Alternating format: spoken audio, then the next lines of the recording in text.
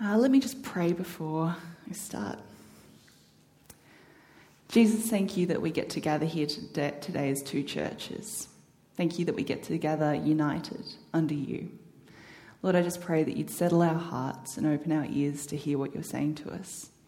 I pray that you'd be speaking through me, that anything that's me but not of you would just fall away.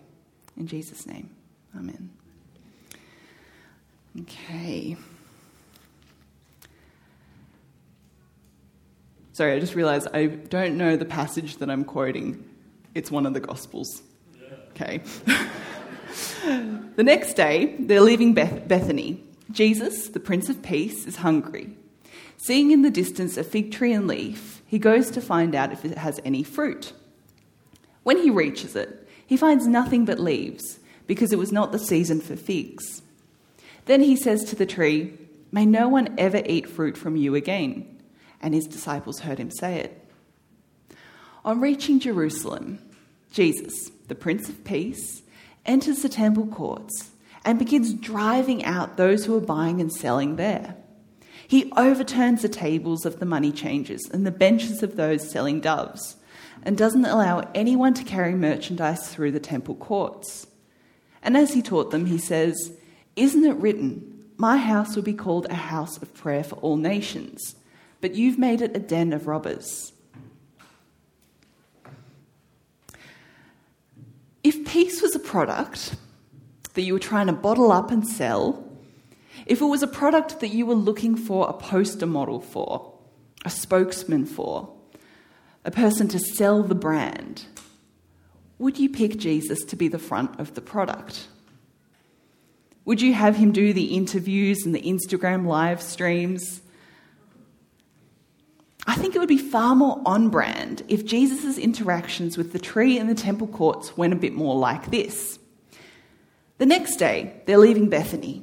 Jesus, the Prince of Peace, wants to have a low-calorie snack. Seeing in the distance a fig tree and leaf, he goes out to find if it has any fruit. When he reaches it, he finds nothing but leaves, because it wasn't the season for figs.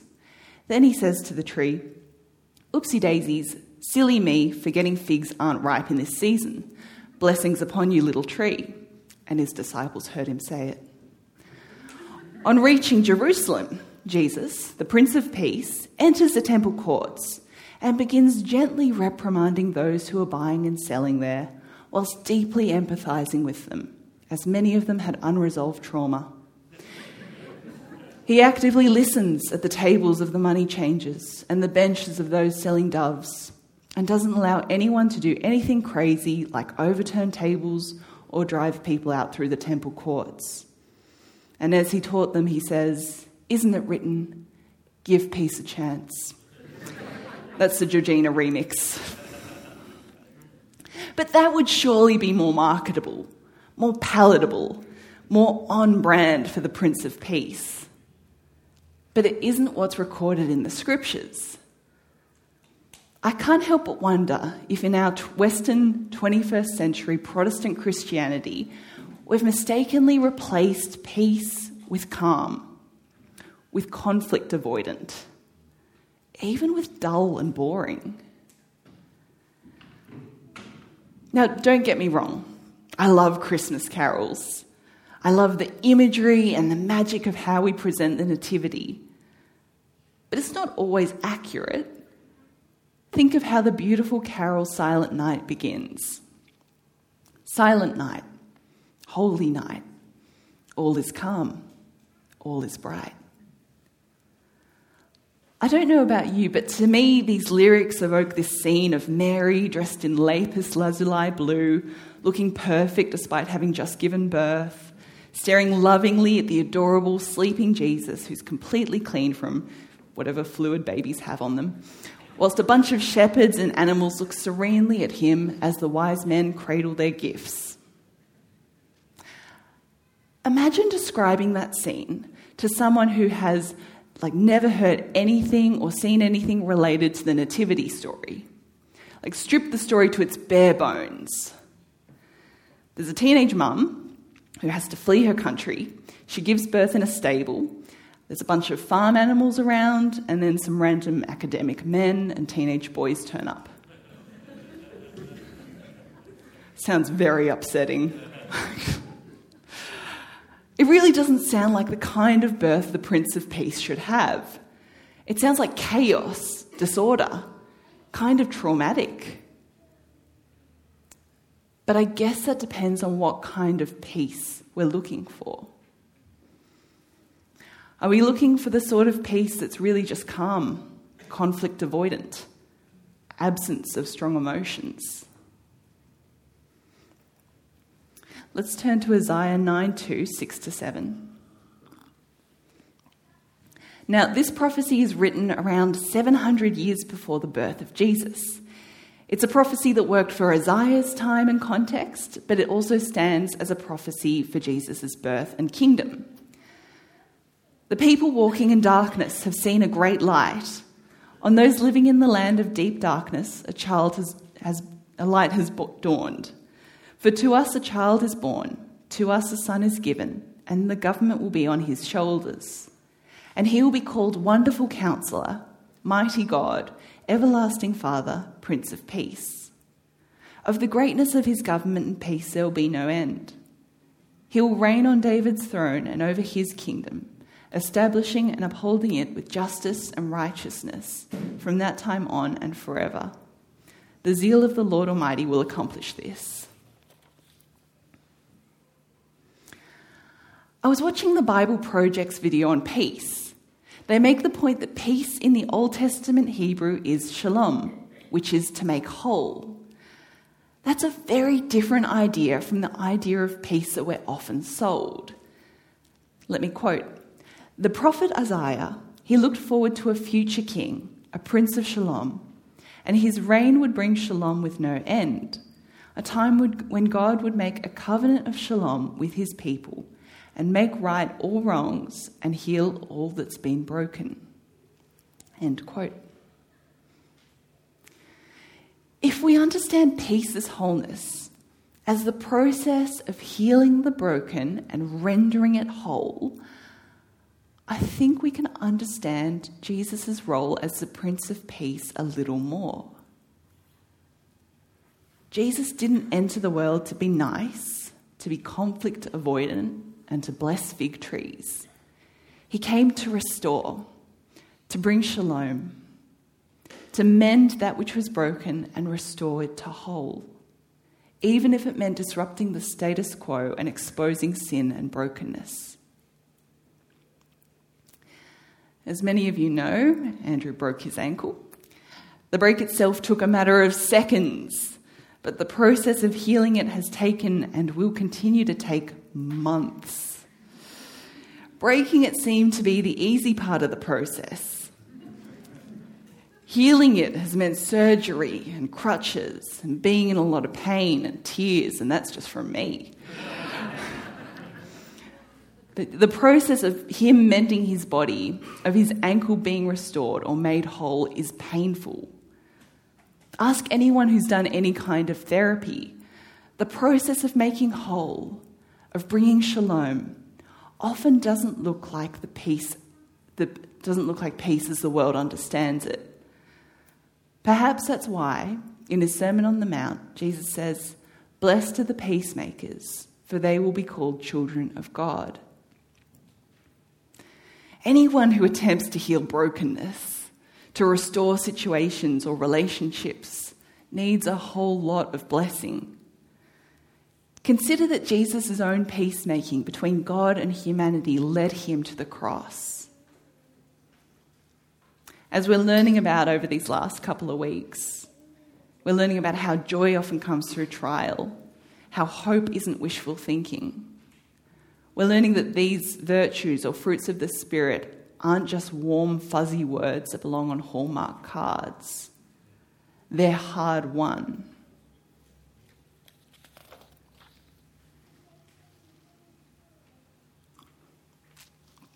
Luke 2, 8-14. And there were shepherds living out in the fields nearby, keeping watch over their flocks at night. An angel of the Lord appeared to them, and the glory of the Lord shone around them, and they were terrified. But the angel said to them, "Don't be afraid. I bring you good news that will cause great joy for all people. Today, in the town of David, a Saviour has been born to you. He is the Messiah, the Lord. This will be a sign to you. You'll find a baby wrapped in cloths and lying in a manger." Suddenly, a great company of the heavenly host appeared with the angel, praising God and saying, "Glory to God in the highest heaven, and on earth peace to those on whom his favour rests." Peace to those on whom his favour rests. In the New Living Translation, it's peace on earth to those with whom God is pleased. In Eugene Peterson's Message, it's peace to all men and women on earth who please him. So who's God pleased with? Who gets to have peace? I like the way Diane Chen answers this. She says, in the end, God's initiative meets human response to actualize eternal peace between both parties. Because God's initiative always comes first, human responsiveness presupposes divine favour. Therefore, 2:14b is better rendered as peace on earth among the people whom God has favoured. God's peace, God's shalom, is available to all humanity through the birth of Jesus. We're all invited into relationship with the Prince of Peace. Like joy and hope, the world doesn't often seem to be a place of peace, of shalom. We see this internationally with wars and access to medical supplies. We see this in churches.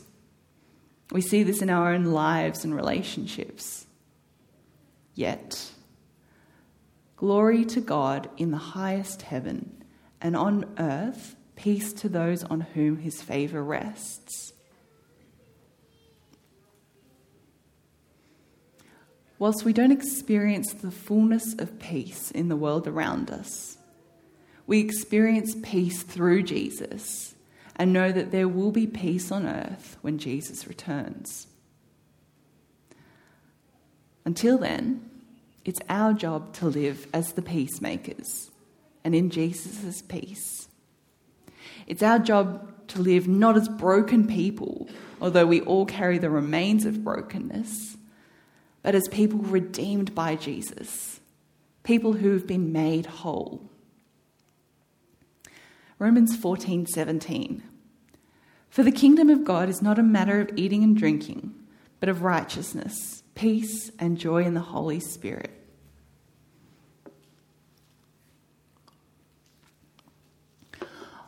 On this verse, Miroslav Volf and Matthew Croasman write, the close context suggests that the meaning of peace here is precisely about flourishing circumstances, particularly right relationships. Indeed, at the heart of Paul's vision of life going well is a set of peaceful relationships with God and on the foundation of relationship with God, with other people and the created world. Volf and Croasman continue to discuss how all three of these relationships are marked by sin, are impacted by our brokenness, yet our restored relationship with Jesus, through Jesus, with God, remedies our relationships with others and the created world. Blessed are the peacemakers, for they will be called children of God.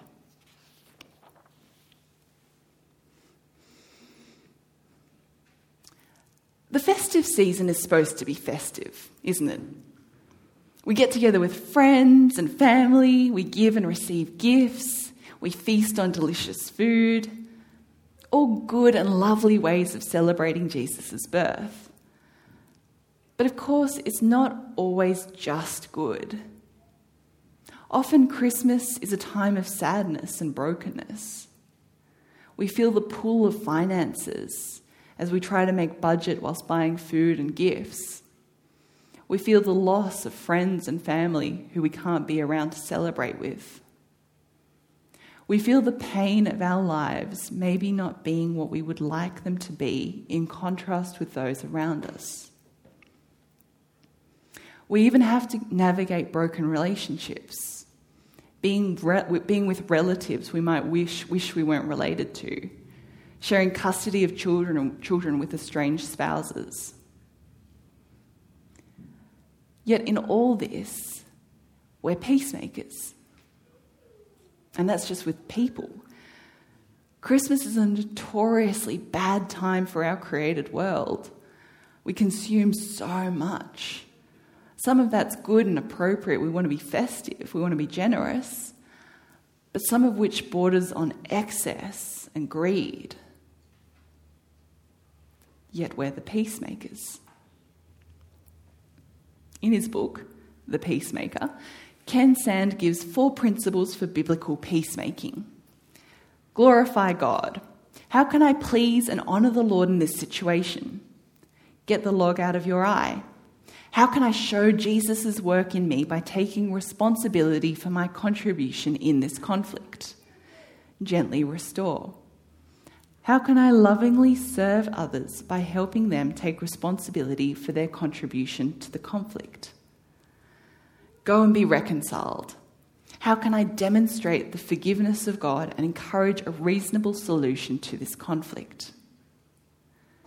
Now, this is in the context of conflict resolution, but I think it's a helpful checklist for us in our attitude, in our stance as peacemakers.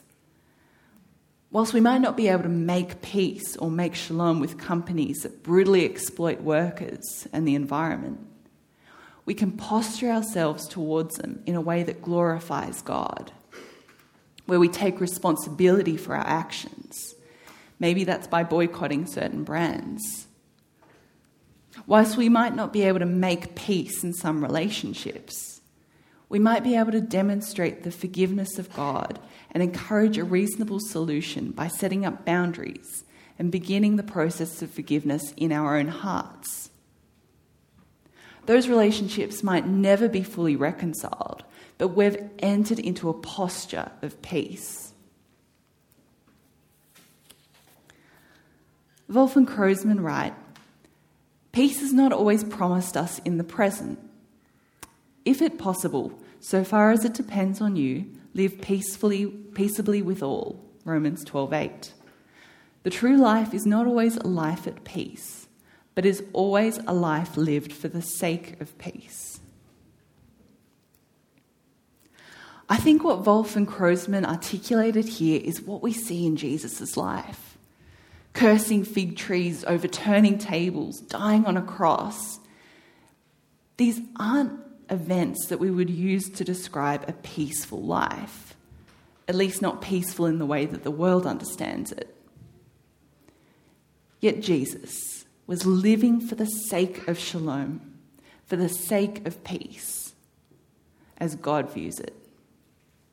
His actions and his approach to life was for the sake of wholeness, for the sake of shalom. He wasn't trying to keep the peace. He wasn't trying to keep the status quo of brokenness and sin. He was overturning it. He was restoring brokenness to wholeness, a process that is not peaceful in itself, but is for the sake of peace, for the sake of shalom.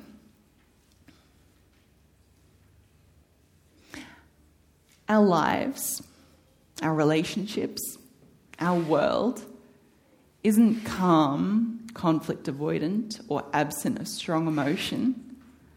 Rather, our lives are chaotic, disordered, traumatic. As we live for the sake of peace, the kind of peace that Jesus lived for, shalom, restoration of brokenness to wholeness. A peace that doesn't always feel peaceful or look peaceful as the world might understand it. Rather, it's a commitment to wholeness in a broken world.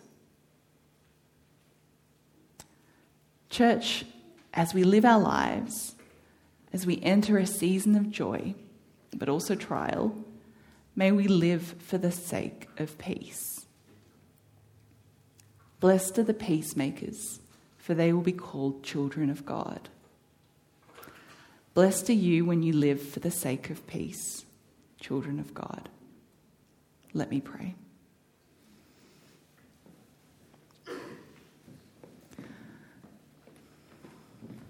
Lord Jesus, we bring our lives, our relationships, our church and our world to you. Lord, we acknowledge that there's brokenness and there's pain and there's trial. But we thank you that you're the Prince of Peace, the Prince of Shalom, the Prince of Restoration.